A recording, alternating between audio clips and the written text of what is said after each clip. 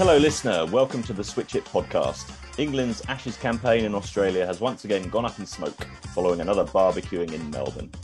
Joe Root and his team rolled up to the MCG talking of pushing back against the home side, but proved pushovers once again.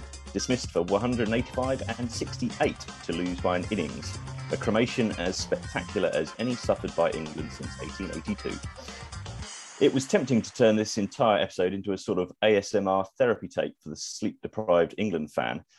Maybe just play the sound of ball hitting middle of bat over and over again to overwrite the sense memory of stumps being shattered and raucous Aussie appeals. But instead, we've got both barrels loaded with Andrews Miller and McGlashan ready to take aim. We'll also hear from Ian Bell and Ryan Harris on the state of the series with 2 to play. Welcome, chaps. Good to have you back. Good to see you. Miller, I'll come to you first. Have you had your fill of turkey yet? Yes, I've had lots of turkey. It's been delicious. I've actually just spent the morning boiling the bones, so I'm going to make some soup. That's my last vestiges of turkey. I think that's a metaphor for England's batting, isn't it? It's very, very more flavoursome than England's batting, to be fair. Yes. Well, more productive as well, I should think. It certainly is. I mean, turkey goes an awful long way, which our batting does not. Yeah, it's been woeful, hasn't it? I mean, God, I feel like I've said it all before, but that Test match at Melbourne was just the worst thing I've ever witnessed. I mean, it's absolutely extraordinary that England were so bad that they managed to pack their best day of the series into a 2 and a bit day defeat. I mean, how do you even do that? They literally had their best day of the series on the second day of that Test match. And then an hour at the end of it, they wrecked it, and then they'd lost before they'd even realised where they were the following morning. I don't know how you can pull that sort of confidence trick midway through a Test match. It was pathetic. I mean, it's also fascinating, isn't it? Just you think about the tightrope that England have been walking for so many years now. You know, we talk about all the need for miracles to try to keep England afloat all the time. That second innings of 68 was, of course, one more run than England made in the third Test of the 2019 series when they made 67 in their first innings. And of course, Ben Stokes pulled his miracle out. England have been teetering on this sort of performance for an awful long time. It just so happens that in Stokes, then in Joe Root for most of 2021, they've had the class to mitigate on occasions, and had James Anderson producing his finest spell as well on that second day. England cannot rely on just their best players being their best players all the time. Joe Root still top scored, but only made 28 in this occasion. And without him, the rest were turkeys, to go back to the original point. So it's hopeless, and there's no quick solutions, unfortunately. And going by the piece you wrote in the aftermath, it's shaken your very faith in the game. Well, it has, actually. I mean, I'm sure we'll talk about that a bit more later, I'm sure. But yeah, I genuinely think there is a concern. If England are not good enough to be the sort of figureheads for Test cricket, then Test cricket's a real problem. It's not overstating the importance of England. I think, everyone knows that India is the driving force of the game. India is the money of the game. Australia are consistently the best team in the game. I mean, India are better now, but, in the grander scheme of cricket's history, a strong Australia is always good for Test cricket. But I think, fundamentally, England are probably the most important opponents in world cricket. They're the most important opponents for Australia because of the Ashes, for India because India just love to beat England for colonial reasons or everything else, and for everyone else, the fact that England's fans travel the world, pump money into the economies of the world, go to the Caribbean and pack out stadiums. England is really, really important to the economics of cricket in a way that goes beyond the pure monetary sense that comes out of India just because of the sheer weight of population over there. If England is not going to produce a Test team that makes Test cricket worthwhile, then you've got the World Test champions, New Zealand. What are they going to do? Just keep playing Bangladesh in bilateral series just to keep ticking over? It's just not sustainable, is it? You've got to have a strong England to have a strong Test cricket, and at the moment they're not strong, and they haven't been strong for a long time. And unless they get strong again, the sport has got real problems. Yes, and I feel we're going to be going over this question a fair bit, not just in this pod, but over the coming weeks and months. Nasha, you are, of course, free to pick a side here. Green and gold gloating or a lament for England's lack of competitiveness? Well, Aussie, Aussie, Aussie, oi, oi, oi. It's all fine and dandy down here. Ashes wrapped up in 12 days. Bring it on, lads. It's everyone loves a thrashing in the Ashes down here. I don't know what everyone's complaining about. Bring it on. Bit of pom bashing. It's what we're brought up on down here. And if that doesn't get me citizenship, nothing will. Right. But on a semi serious submit note, this as evidence to the... Yes. Thank you. And I'll be home in a flash. Yes. Yeah. On a something more serious note, shall we pick some positives out as Chris Silverwood tried to do after that one? On a serious point, I do get, and this is almost, and it's been written in a couple of articles down here, and it's almost more of an indictment in a way that I wouldn't go as far as saying there's sympathy to England, but there's almost an ambivalence to how bad they've been down here. Yeah, I mean, it is the Aussies have enjoyed thrashing England, keeping the Ashes. There's been some good stories in the Australian team as well. They are playing good cricket. I think they'd have beaten better teams than England in the way they're playing at the moment. The depth of their fast bowling has burgeoned over these last sort of 2 or 3 weeks, or rather we've seen the depth of fast bowling that's been talked about for a while. The batting's coming together. Bring on the World Test Championship, frankly. They're going to walk it this no. They've obviously got to go and win in subcontinent. But even those narratives are quite interesting down here at the moment. But just in terms of these 3 test matches, I mean, from that first ball in Brisbane to then Jimmy Anderson getting castled by Cameron Green before lunch on the 3rd day at the G, it hasn't been a contest for more than a couple of hours at a time, with due respect to that Anderson burst on the 2nd day at the MCG. I was sort of joking with a former colleague of ours on Twitter briefly towards the end of that day that people were starting to talk about, oh, is this England's best day of the tour? And I sort of suggested the old subs trick at the end. Please just insert the England score at the end of play, XX for X, and it would have been 31 for 4. So just tickle the final par, please, and there's the story of the day. But there's been a disappointment, I think actually a bit of a surprise about how bad England have been. I mean, there's been an awareness that England have not been a great test team for a while, but there were memories of that 2019 series, which Andrew touched on in the first answer, where, I mean, it was 2-2, and it was a good 2-2. It was an exciting 2-2. There was obviously some extreme innings in the series. Australia were worthy of retaining the Ashes, but I don't think there was that big a gap beyond Steve Smith to the rest of everyone else who played in that series. So in the intervening 2 years, obviously there's been a lot happen in those 2 years, both in cricket and in the world. I think there's been a bit of a shock about this deciding the brought here, and the fact, kind of summed up by Joe Root's comments after the game, that he still believes these are the best 18 players in the county game. Now, that might be right, and if it is, then it's a big problem. And because this is, I mean, we've all been through some bad years of English cricket, and one of the stats that England beat this week was their lowest average for a year of test batting since 1999, which was generally of our sort of what we might have watched, sort of generally thought of as of the worst time. But blimey, give me a vintage year, I think, is what you're searching for. but bringing a Thorpe, Stewart, Atherton, Ramprakash, Hussain, Butcher, Ronnie Irani now, and we'd be laughing all the way to the bank with those names.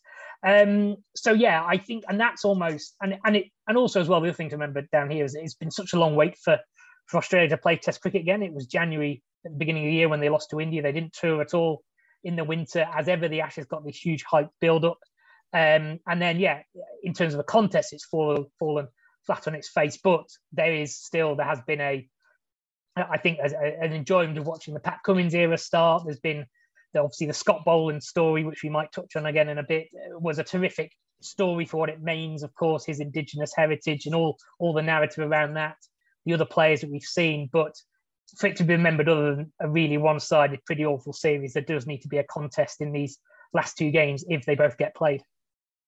Well, I was going to say, in terms of taking the positives, positive COVID test might be the best England can hope for. Although I know you don't want to hear that, Nasha. As you mentioned, 12 days to retain the urn. That's less than a period spent in Queensland quarantine. There were more records broken in Melbourne than an accident at a vinyl factory.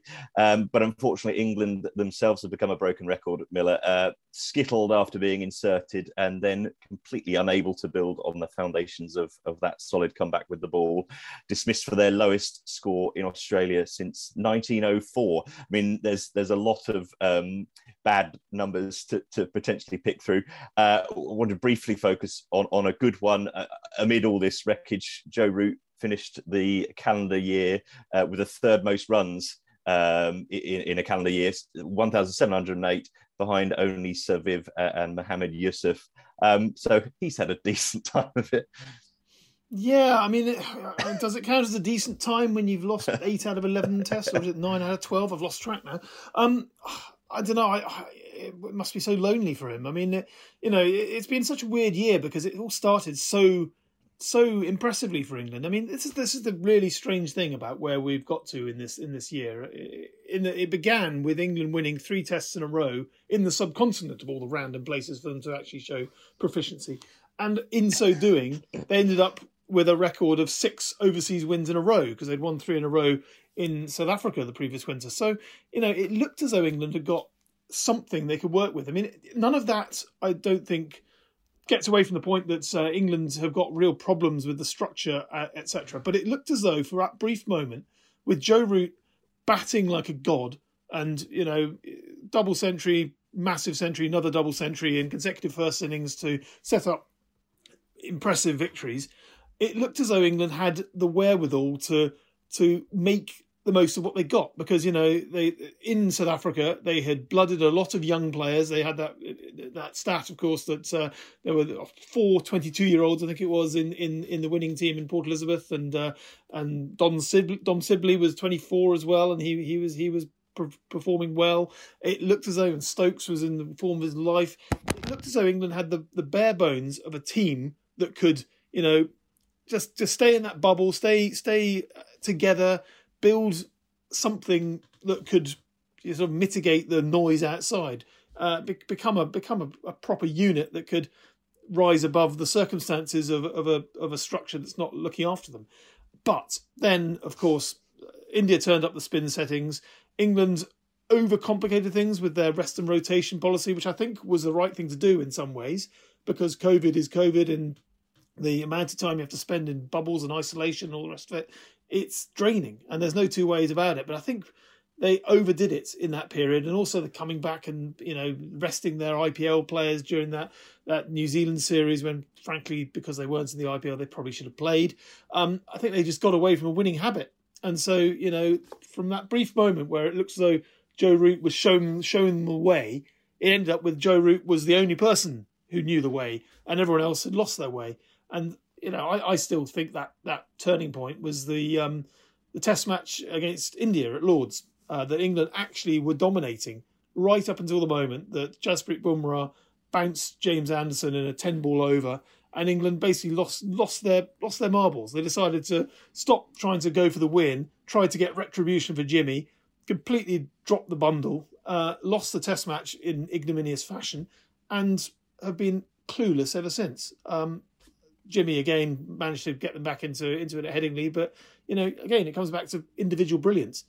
Joe Root has been individually brilliant all the way through, but at some point in this journey, he's lost all the people who might have been behind him and slipstreaming him and coming up, chip in a 50 here and a 80 there, and suddenly if Joe Root's getting 200 a test, you've got massive match-winning scores. But no one else has chipped in. What is the next highest average, or next highest total of runs is 530. Joe Root passed that in February. He had 600 and plenty by the first week of February, and no one else in the entire team has passed 600. Hasn't even passed 550. And that man, Rory Burns, is now out of the team. Exactly. And Extras is the third highest scorer for the year. You can't make this stuff up. Well, yes, as you say, you might get another crack pretty soon. Nash, just want to touch on you've mentioned Scott Boland, Australia's G unit. Before we hear from Ian Bell and Ryan Harris, that's a great story for Australia. He was the man that ended Joe Root's year of run scoring. And that those extraordinary figures, 6 for 7 in the second innings, won him the Man of the Match award, the Johnny Muller Medal, and a big moment for Indigenous cricket really in Australia. Yeah, there was obviously a much wider meaning to that final day performance, with Boland the centre of it, and then, as you say, the Player of the Match award, and sort of the wider story around that for Australian cricket and Indigenous cricket. Making it a sport form they talk about down here, and there's a lot to do for the game down here around that issue.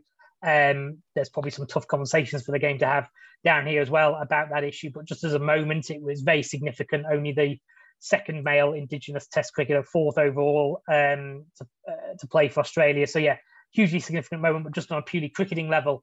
Very smart selection from Australia. Clearly, circumstances have played a part in this series with some of their selections and the vacancies opening up. But Jai Richardson's leg injury opened the door for Boland in this Test match. But he had been earmarked in the weeks coming in as a bit of an MCG specialist. His record at the G, averaging 14 in first-class cricket, a place that over the years has not been easy to bowl sides out twice on, albeit the pitch is a lot livelier now, as we've seen in the last 3 or 4 days than it was when England were last there and Alistair Cook batted for 3 days on it. But and George Bailey, the national selector, sort of was up to doing media this morning down here, and kind of, it's not a very glamorous thing, I guess, to talk about giving the selectors credit, but just compare it to how England are going at the moment. And obviously, there's the big discussion about Chris Silverwood being the head honcho of everything at the moment, and seemingly every match getting something wrong in terms of selection or planning. George Bailey and Tony Dodder who's new on the selection panel, along with Justin Langer, they've made some really good calls the last few weeks, and it's only fair to say that because for a lot of the year, Australian selection was being criticised more specifically around T20, but also about why they didn't rotate bowlers against India this time last year. Well, they've barely put a foot wrong in the last 3 months. They're right from the Mitchell Marsh batting 3 in the T20 World Cup, Matthew Wade becoming a finisher, right down to your pace bowling stocks for this series. Marcus Harris coming back and making a real gutsy 79 in tough conditions. Cameron Green's bowling, Alex Carey being the keeper bat. So, I mean, just a lot of good boxes ticked for Australian cricket, and their focus now is switching to, which is a bit of an indictment of England, is that their focus is now switching to the subcontinent tours they've got coming up over the next 12, 18 months. They go to Pakistan, Sri Lanka and India, which are their overseas assignments for the World Test Championship this time. And there is even talk now of whether they can find a space to give Mitchell Swepson a debut at the SCG, the leg spinner who plays for Queensland. And kind of, I think if the Ashes were live, it would be a very different conversation. I'm not sure you'd see them going in with 2 spinners, and I'm still not sure they will, because they've seen how vulnerable England are to pace, and they probably wouldn't mind another 3-day Test match. But just the whole sort of psyche of Australian cricket at the moment, it's from where it was 6 months ago, much more positive. As ever, when you're winning, you suddenly seem to have more players. You just look at the BBL, for example. Last night, you had Ben McDermott smash his second 100 in consecutive games. Suddenly, let's talk about Hingle coming back into the team, Josh Philippes scoring runs again, Sean Abbott, brilliant match-winning performance yesterday. It's like the 1990s all over again for depth in Australian cricket. All of a sudden, clearly that's what a few Ashes wins does, but there is a feel now that there is something bubbling up here in Australian cricket. There are some issues to resolve still, some rather big ones, particularly one around the coach and the recently departed former captain. But in terms of on-the-field performances, you can't quibble about the last few months. Let's have a word with our expert guests, once again, courtesy of Bet365, Ian Bell and Ryan Harris. There are 2 tests to go in this series, but already the inquests are in full flow. Ian, hopefully you're not getting sledged too hard over in Hobart. You'll know what the atmosphere is like in the England camp right now. How difficult is it working and playing in that sort of environment? And what can England still salvage from this tour? To be fair, first, actually, it's not been too bad. Actually, the lads have gone quite easy on me, which actually is quite nice in a way. Maybe they just feel really sorry for us. But it's worse in a way. Yeah, exactly. Yeah, it probably is.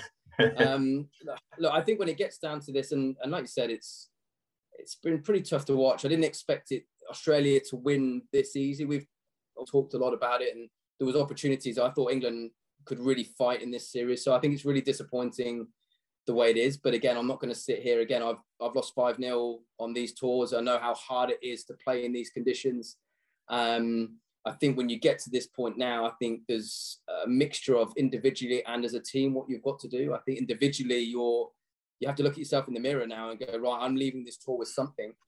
And you've just got to keep fighting. There's nothing else you can do. You've got no other option just to really get stuck in. I think one thing you have to realize, again, everything does get very emotional.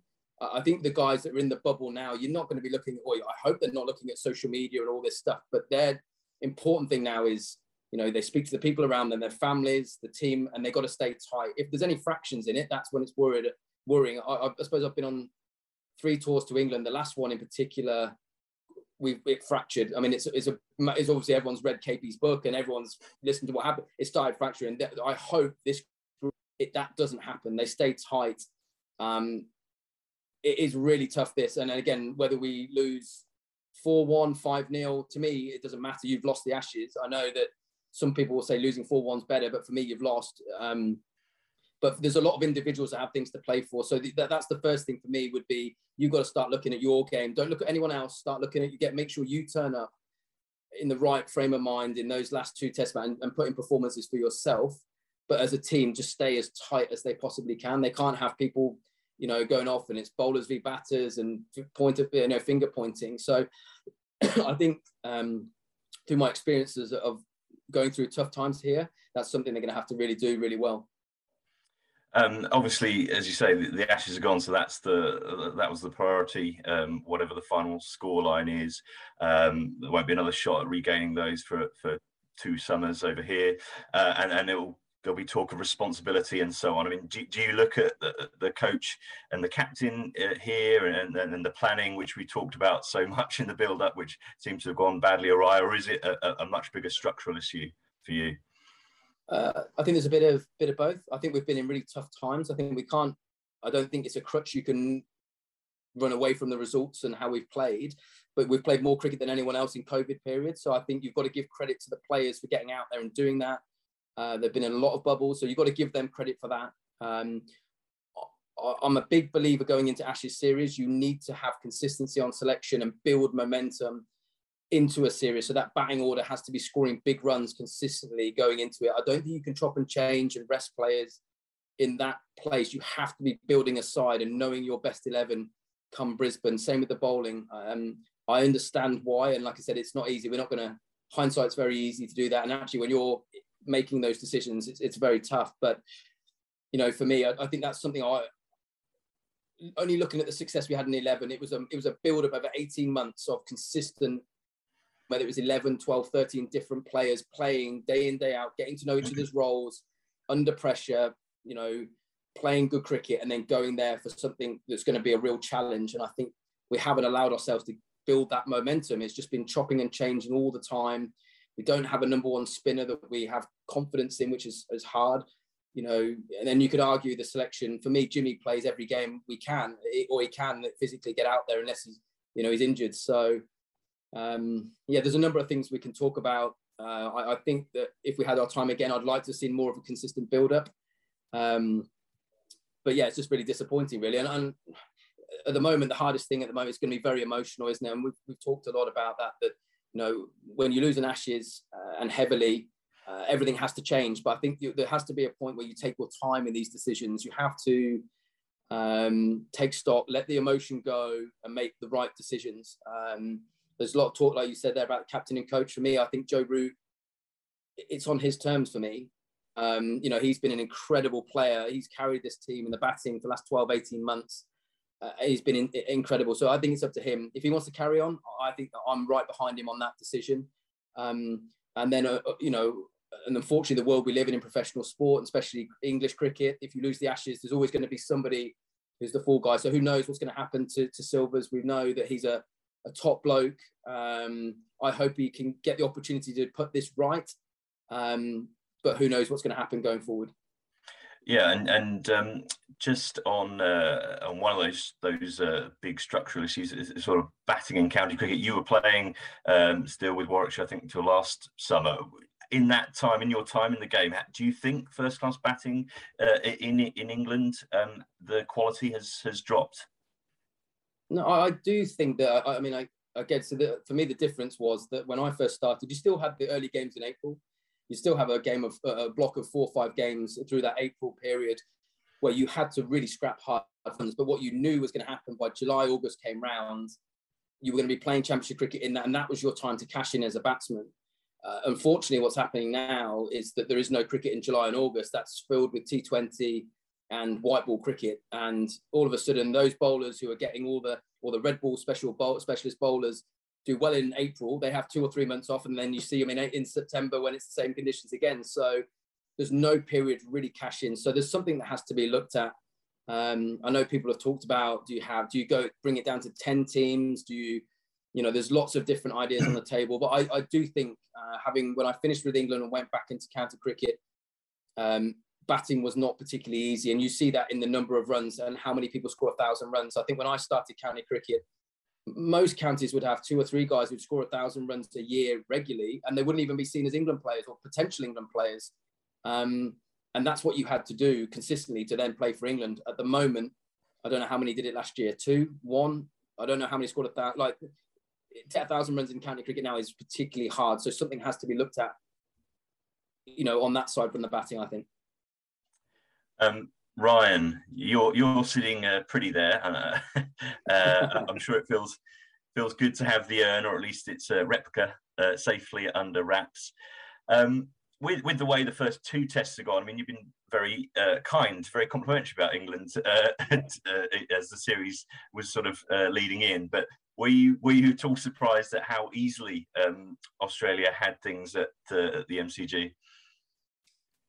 Well, I've been surprised. I guess to sit here at 3-0, and the way it's been done is surprising. Definitely, there's no doubt about that. And then, everyone was talking about this England squad coming out was being a bit younger and probably inexperienced than what has been out in the past. I am surprised, that it's over so quickly. That's probably the biggest surprise to me. But I've been nice. That's how I am. It's obviously nice sitting here as an Australian cricketer, 3-0 up with the Ashes done. There's no doubt about that, because that's what you aim to do. You aim going into a series to win the Ashes as soon as you can. As I said, sitting here 3-0, I didn't expect that. And as I said, and I'll say it's easy. It's never easy. I guess the dominance that we've had over England's probably surprised me a little bit. But again, I'm very happy. There's no doubt about that. But and I'm not going to comment on England. I'm not in their camp, or I'm not obviously an England cricketer. But I think just what Ian said, I spot on. Agree with him that going and panicking and and making wholesale changes and sacking captain and coach. I don't think that's the way to go. We lost the series, in England. In 2013, we lost at 3-0. I think we probably should have won that series in a way. We didn't. We lost 3-0. We came back and won 5-0. There weren't too many changes made. And yes, you can, and I think Ian makes some really good points about county cricket. And there's obviously going to be some soul searching going on. But I think the strongest way to hold on and hold foe is to keep your core players together. These young guys now, I think Ian mentioned it, they're young. Some of them are young. They might be back here in a few years. So the next 2 tests, make the most of the conditions and learn as much as you can. If you lose 5-0, you've lost the Ashes. Make the most of the opportunity and the conditions and get to know as best you can the conditions. And when you come back here, hopefully you're a better player. I particularly wanted to talk to you about fast bowling, as we saw some pretty good examples of that in Melbourne. Obviously, Scott Boland's man of the match performance, but that spell on the second evening kind of lit up the G with Pat Cummins and Mitchell Starc steaming in, and then Boland got his 2 in and over as well. I mean, how good was that to watch, and how tough? For mitigation from the England perspective, facing that quality of fast bowling.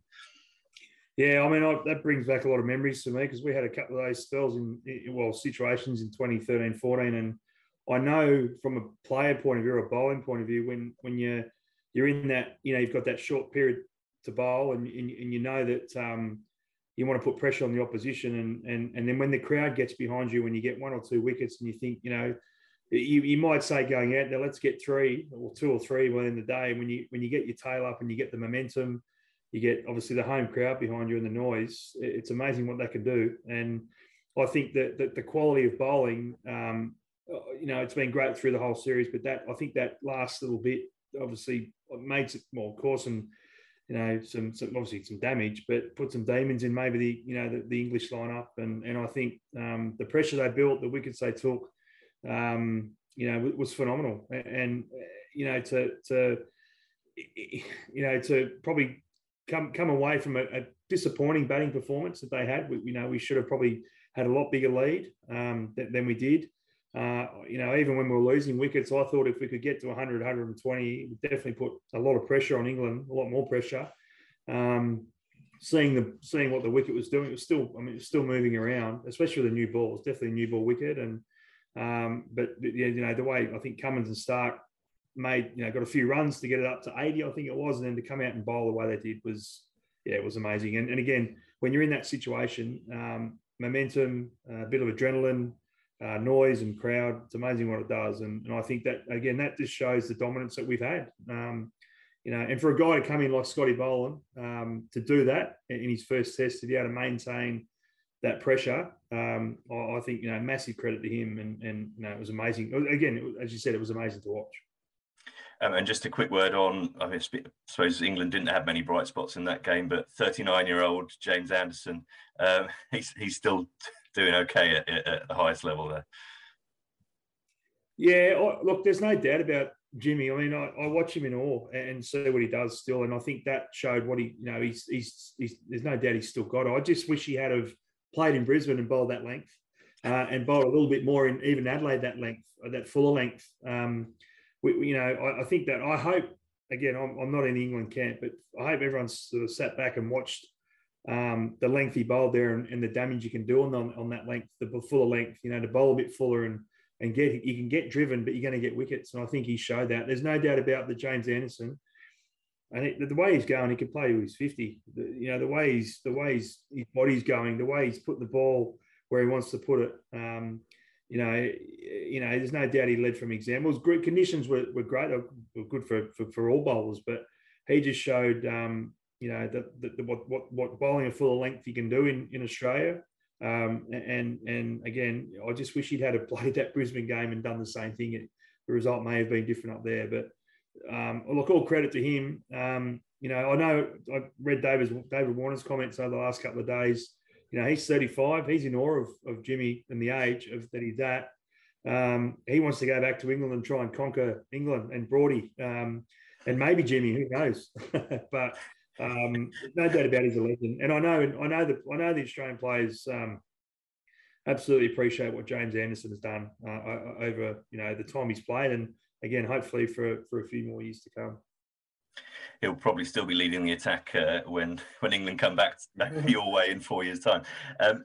Ian, England, obviously, all they can really do from here is save face in Sydney and Hobart. Can you see them nicking a test there, or is it more, as you sort of mentioned, about a few individuals standing up and making an impact?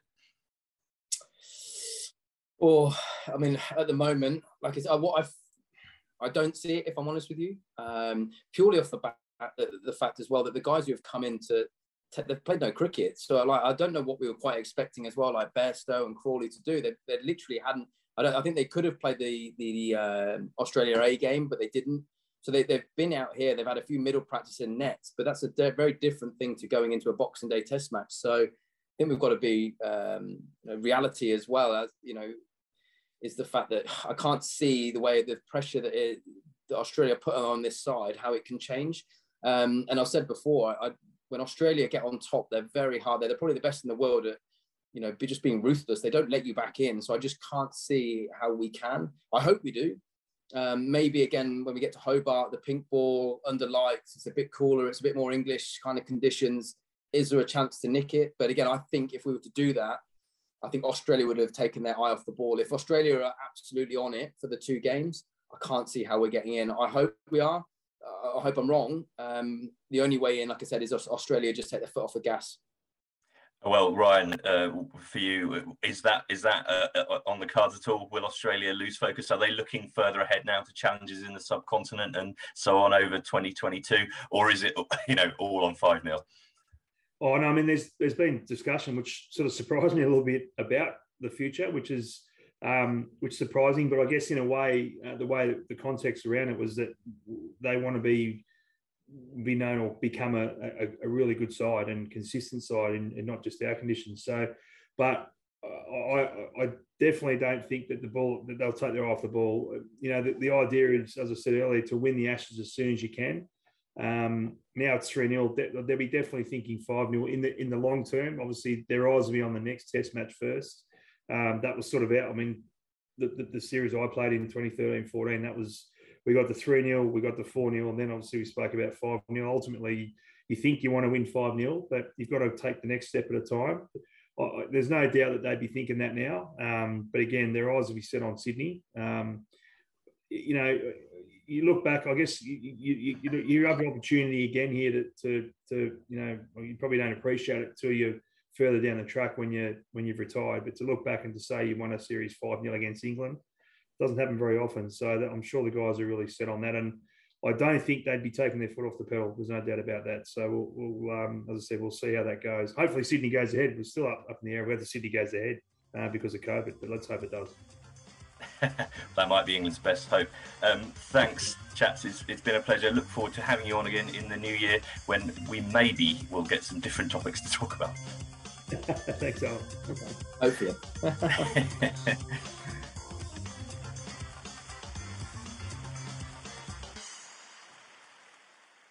Right then, it needn't take a forensic investigation to work out where England have been going wrong in Australia. Not enough runs. No one bar Root and David Malan has scored a half century. No one has scored a century at all. While the team has been bowled out for fewer than 200 in 4 innings out of 6. Steve Kirby has doubtless seen better batters in his fridge. But the problem, Miller, is that England can't just whip up another batch. I mean, as Joe Root's referred to these being the best players in the system, Ian Bell kind of touched on the problems in county cricket.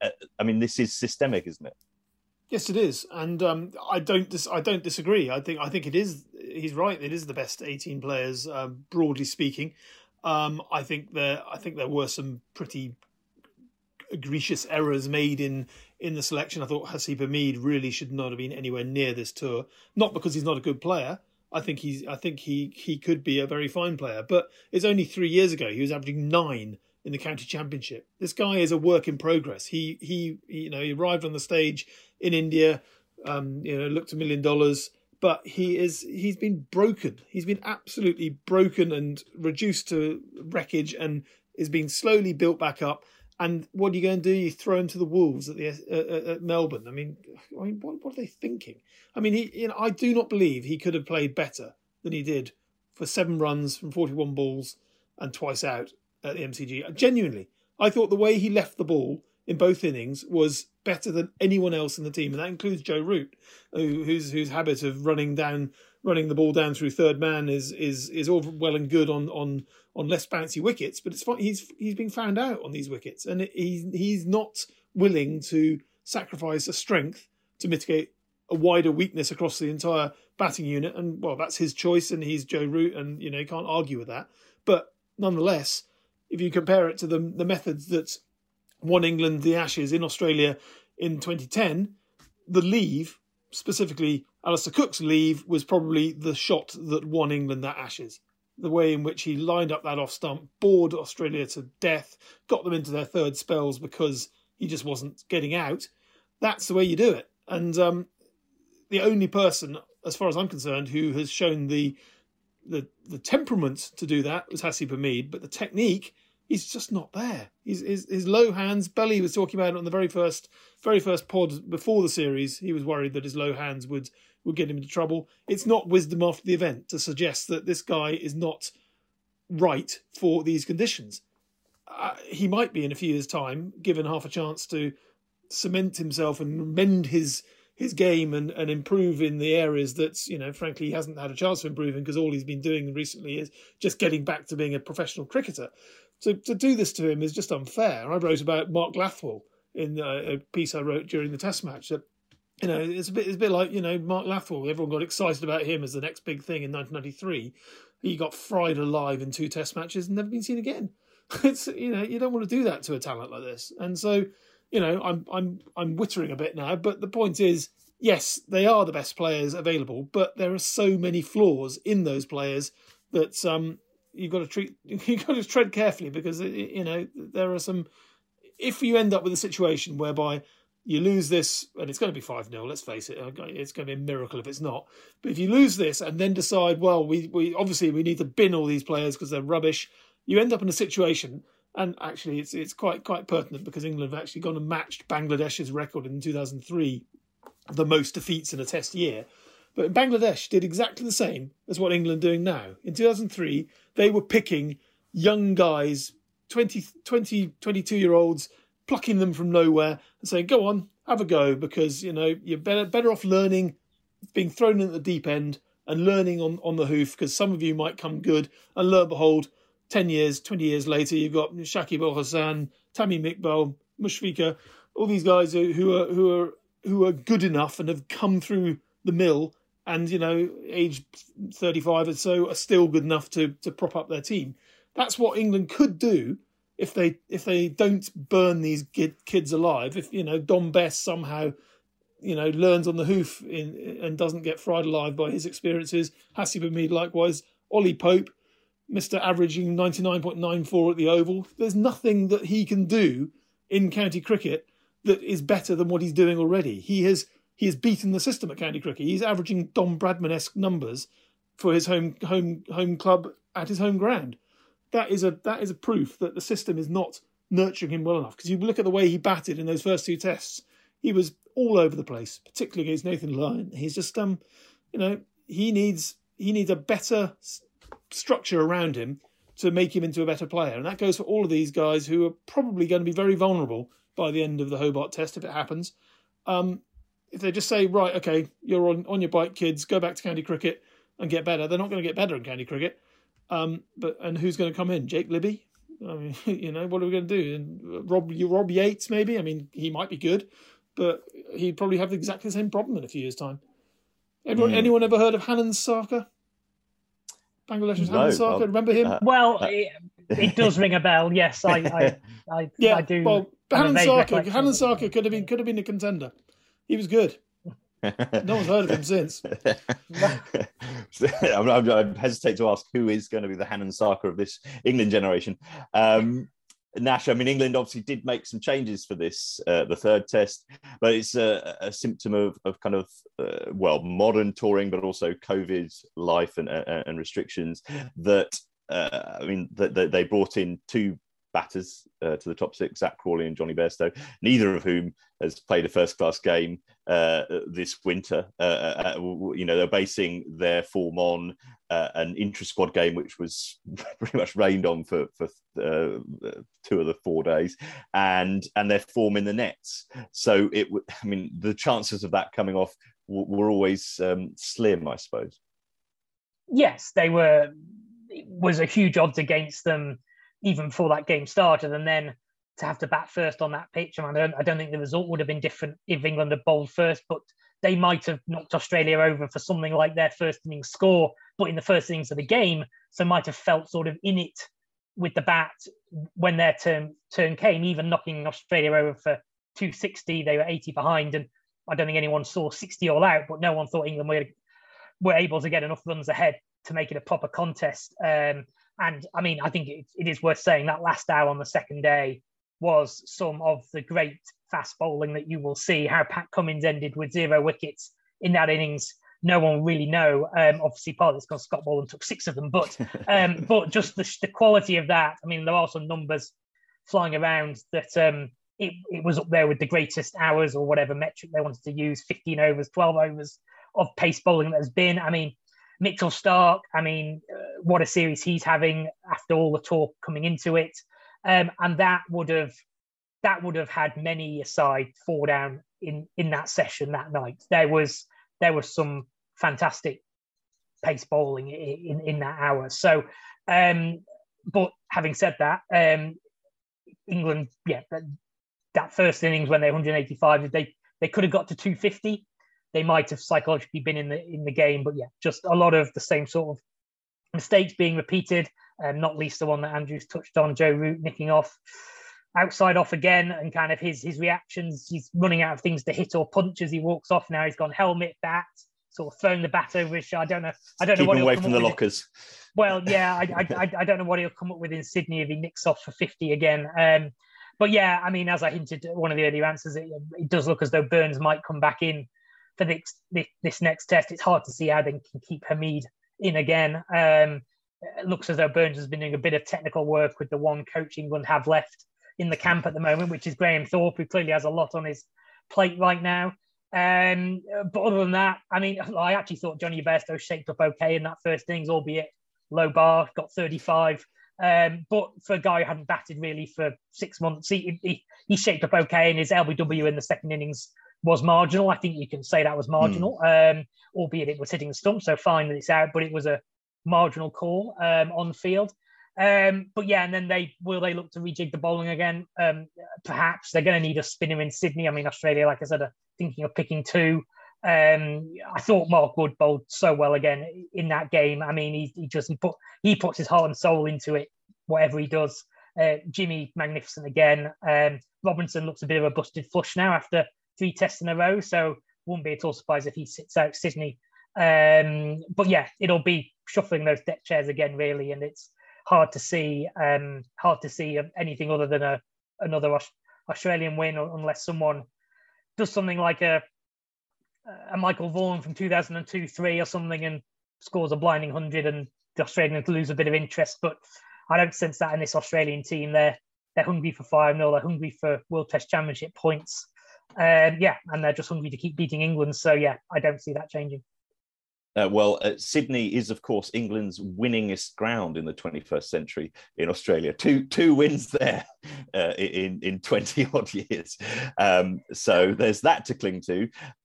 Miller, obviously, a lot of focus on the position of Chris Silverwood after losing the Ashes in pretty much record time. I mean, the original Supremo, Ray Illingworth, departed this week, sadly. Silverwood has been sort of described as the Supremo of our times. He's a selector and coach. He's currently going to be doing neither in Sydney because he's got a quarantine because of COVID regs. But do you see his tenure lasting beyond this tour? No, absolutely not. I mean, first and foremost, I mean, just a word for his horrible position to be in now. I mean, I can't imagine how grim it will be for him next couple of days, basically knowing that his neck is on the chopping block and there he is in isolation, unable to interact with the team or generally dead man walking, and he's been condemned to his cell, hasn't he? It really is as bad as that. Hopefully his COVID isn't that bad. well, no, indeed. And so exactly. So I wish him well in that regard. But I mean, he's out of his depth in this job. I'm afraid to say I've been deeply unimpressed with him as a communicator first and foremost. I mean, coaching in this level is as much about communication as it is about technical input and expertise. Because frankly, these guys ought to know their techniques well enough not to need a guy who was a fast bowler, let alone a batting coach back in the day to tell them how to do it. But I mean, I picked out one thing he wrote right at the start of this summer when he was announced as this Supremo. I mean, Supremo is a very loose phrase. I mean, Ray Illingworth was a Supremo who had the courage of his convictions and defiance to tell people when they were being idiots, and was as wrong as he was right as often as not. But you could never doubt that he came into it with absolute conviction. I've never really felt the same conviction about Silverwood's methods, and the way in which he wrote about his first Test squad of the summer against New Zealand, in which he said that playing the top two nations in the world, New Zealand and India, in this summer will be great preparation for the Ashes. I mean, talk about making yourself a hostage to fortune. It's how can you write off an entire summer against the two best Test teams in the world? Absolute treat. You know, England spent all this time whacking on about 2019 and, you know, the World Cup and the Ashes being a massive doubleheader, huge opportunity to really captivate a nation and, you know, inspire a generation, all that nonsense. Then you get India, the best, most popular team in the world, New Zealand, the best team in the world, by definition, the World Test Championship victory, and basically fob them off and say, well, you know, thanks for coming, but, you know, all we're really interested in is Rocky up at Brisbane. It's just bloody rude, frankly. And he deserved to get a hurry up on that front. You know, England lost both series. Obviously, they haven't technically lost the India series because of money reasons and COVID and all the rest of it. But, you know, frankly, we both saw the London tests and know it was pretty much one-way traffic by the latter stages of that series. So, you know, what has Silverwood done to progress this team? They've died in a hole since that Lord's Test that I mentioned at the top of the show. His role in white ball cricket is completely irrelevant. I mean, Owen Morgan rules that team with a rod of iron, and you know, Silverwood was out there as a passenger, frankly, at the World Test Championship, the T20 World Cup. So, what does he offer there? I do not see how he survives this. It's not all his fault. It's very convenient for him to be a fall guy, a scapegoat. It takes the pressure off other people. I think if he topples, I think Ashley Giles should go with him, frankly.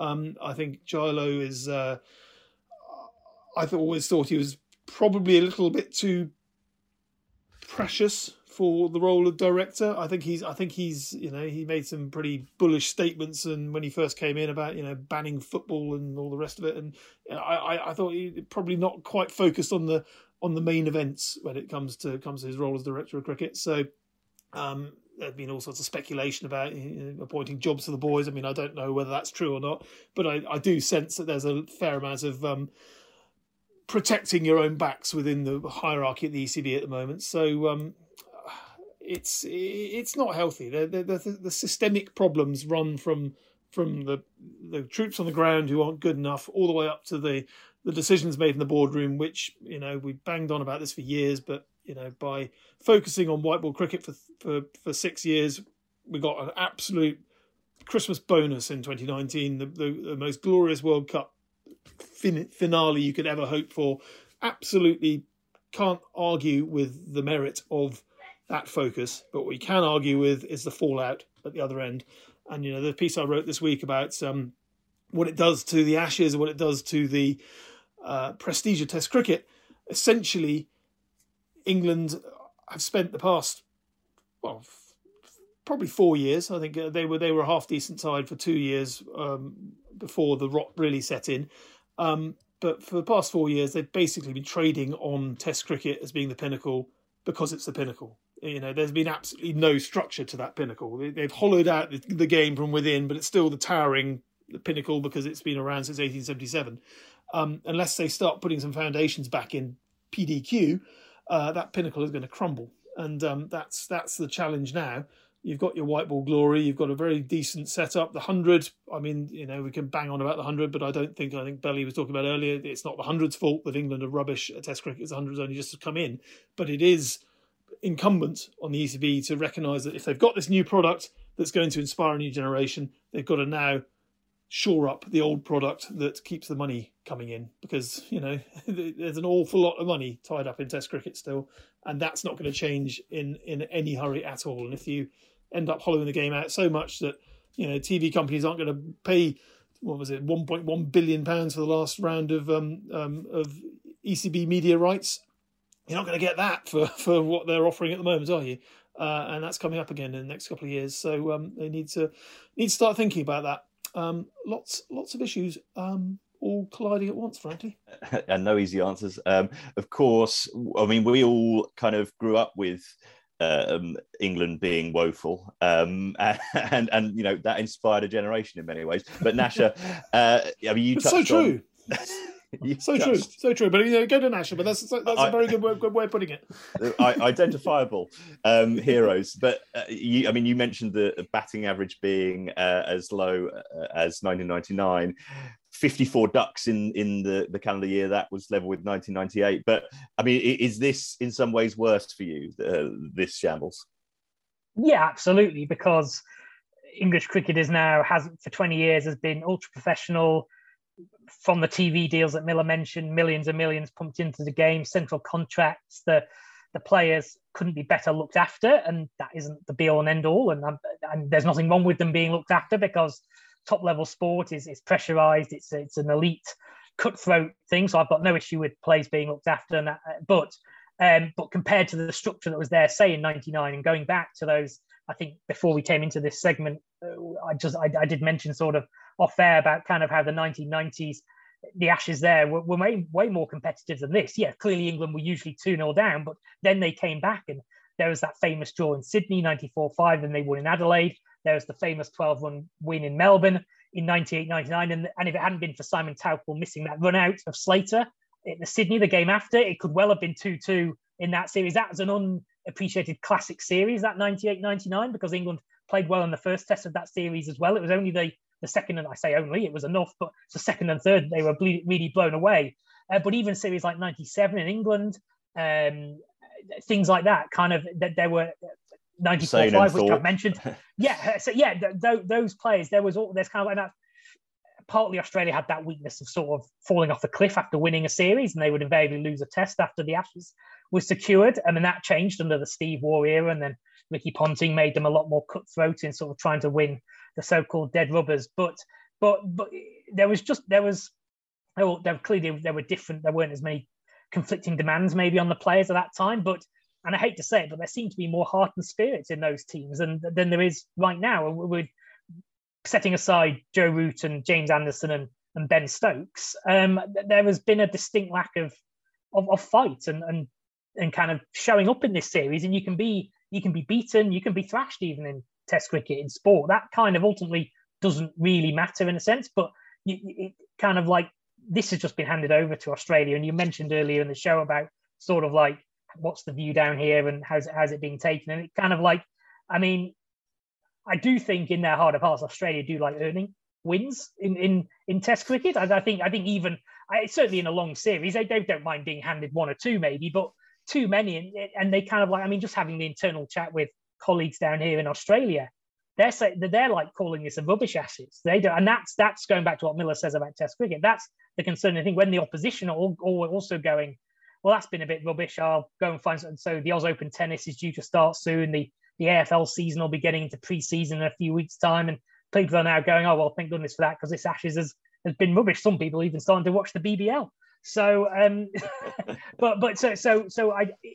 that is a concern. So yeah, I mean, this has been an all-time low with 2 tests remaining, but can't see it getting any better. This has been an all-time low for England, and it's been a real shame because, like I say, there's been a lot of anticipation. Perhaps some of it was falsely placed. Of course, Ashes hype is always over the top, but I remember the conversation we had before the first Test match, saying, "Oh, look, Ben Stokes is back. Look, the Tim Paine saga. Australia have got a new captain. Who are they going to pick at what? Who are they going to open with Warner? Who's going to keep wicket? Who's going to bat 5?" Well, that's all worked out jolly fine for them because it's gone seamlessly. But England haven't made them work for it, and that's been the biggest shame. Yeah, even Marcus Harris is scoring runs now.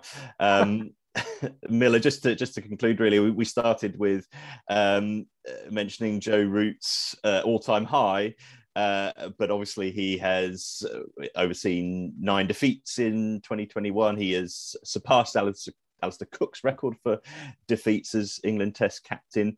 He's going to stay on for at least the next 2 tests. There's no chance of that changing now. But thereafter, do you see it as sort of his decision to make? Are there any other candidates? And England's problems clearly go much wider than just the captaincy.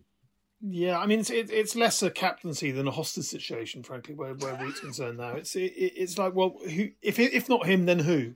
I mean, Rory Burns, frankly, would have been my pick, just because he looked like the best of the rest, and he's got experience of being a leader. But of course, England I mean, again, going back to what I was saying about Haseeb Hameed, I mean, how you can drop Rory Burns for the decisive Test match of an Ashes series when basically you've spent the entire past cycle trying to build this guy up to be the next Alistair Cook. Surely you trust him, say, right, come on, this is your moment, front up, for God's sake, now or never, because he's not coming back. He they talk about guys who are never going to play again. This may be it for Rory Burns. So, they've torched one option there by some pretty daft thinking on several levels. Beyond that, it's Ben Stokes. And, there's so many issues with handing captaincy to the all-rounder. I do think he's very different to Botham and Flintoff beforehand, not least because he's a batting all-rounder, not a bowling all-rounder. And so, if being captain means he sort of doubles down and becomes more of a batsman and maybe bowls less, then I don't necessarily think that's a bad thing. But it's not ideal given that you really want Ben Stokes to be the free-spirited match winner in whatever role is best suited. So yeah, it comes down to route, and everything comes down to route. The whole entire year has come down to route, and I don't see how they get away from that now. But it's extraordinary, isn't it? I mean, here we are, trusting a guy to keep on leading, who is about to lead England. Well, let's presume it's 5-0. He will have captained England to 9 defeats in 10 tests in Australia. And he's the first person in 100 years to captain more than one Ashes tour. It's incredible. You only ever get one shot at an Ashes because the Ashes is the most important thing. England are getting 2 shots through Joe Root because they've got no alternative. If that doesn't sum up where their Test cricket is at the moment, nothing does. And, the last guy, Johnny Douglas in 1920, he was only captain because of the Great War. And basically everyone else had been in the trenches for 4 years. So, here you go, Johnny, have another go, because frankly, there's no one left. We're talking about these sort of levels of comparison. It's pretty pitiful. But just finally, I'm on one now. But just to go back to what Nasher was saying about the 1990s, he made a point about there was more spirit and more fight, and it's very easy to get caught up in the sort of nonsense about how professionals these days are cosseted and mollycoddled, and they don't know they're born. It's not, you can't go down that route.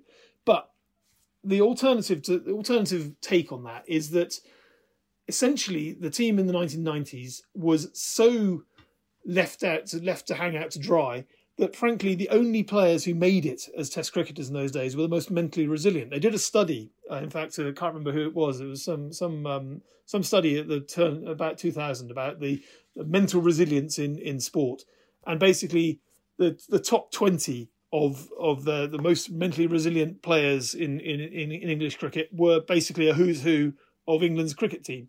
You didn't get mentally weak players making it to England because, if you were mentally weak, you get found out by the dressing room politics or talk about Ray Illingworth. I mean, Ray Illingworth, there's a famous story in Mike Atherton's autobiography whereby he ends up running all the training drills in tourist South Africa because Illy's just sitting by the pool with his feet up saying, well, it's not my job to do training sessions. There was no one else to do it. So, Athers went, fine, I'll bring out the cones and I'll do the hits and all the rest of it.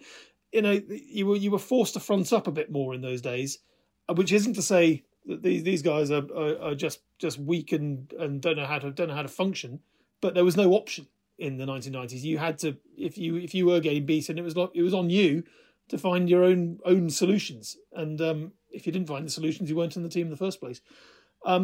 Right now, it's just they're all looking a bit lost. There's no real leadership, and I kind of include Root in that in many ways because he's many things, but he's not really an inspiring captain. He never has been, but he is an inspiring batter.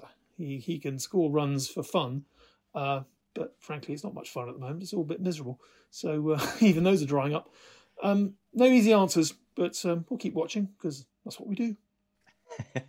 We have no option. Not for the first time. I think we're left to conclude things were much better in the 90s.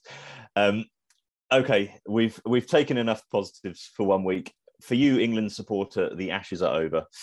And with 2 tests to come, Australia are once again searching for that bucket of whitewash. It's probably going to take more than a few New Year's resolutions to stop them from here.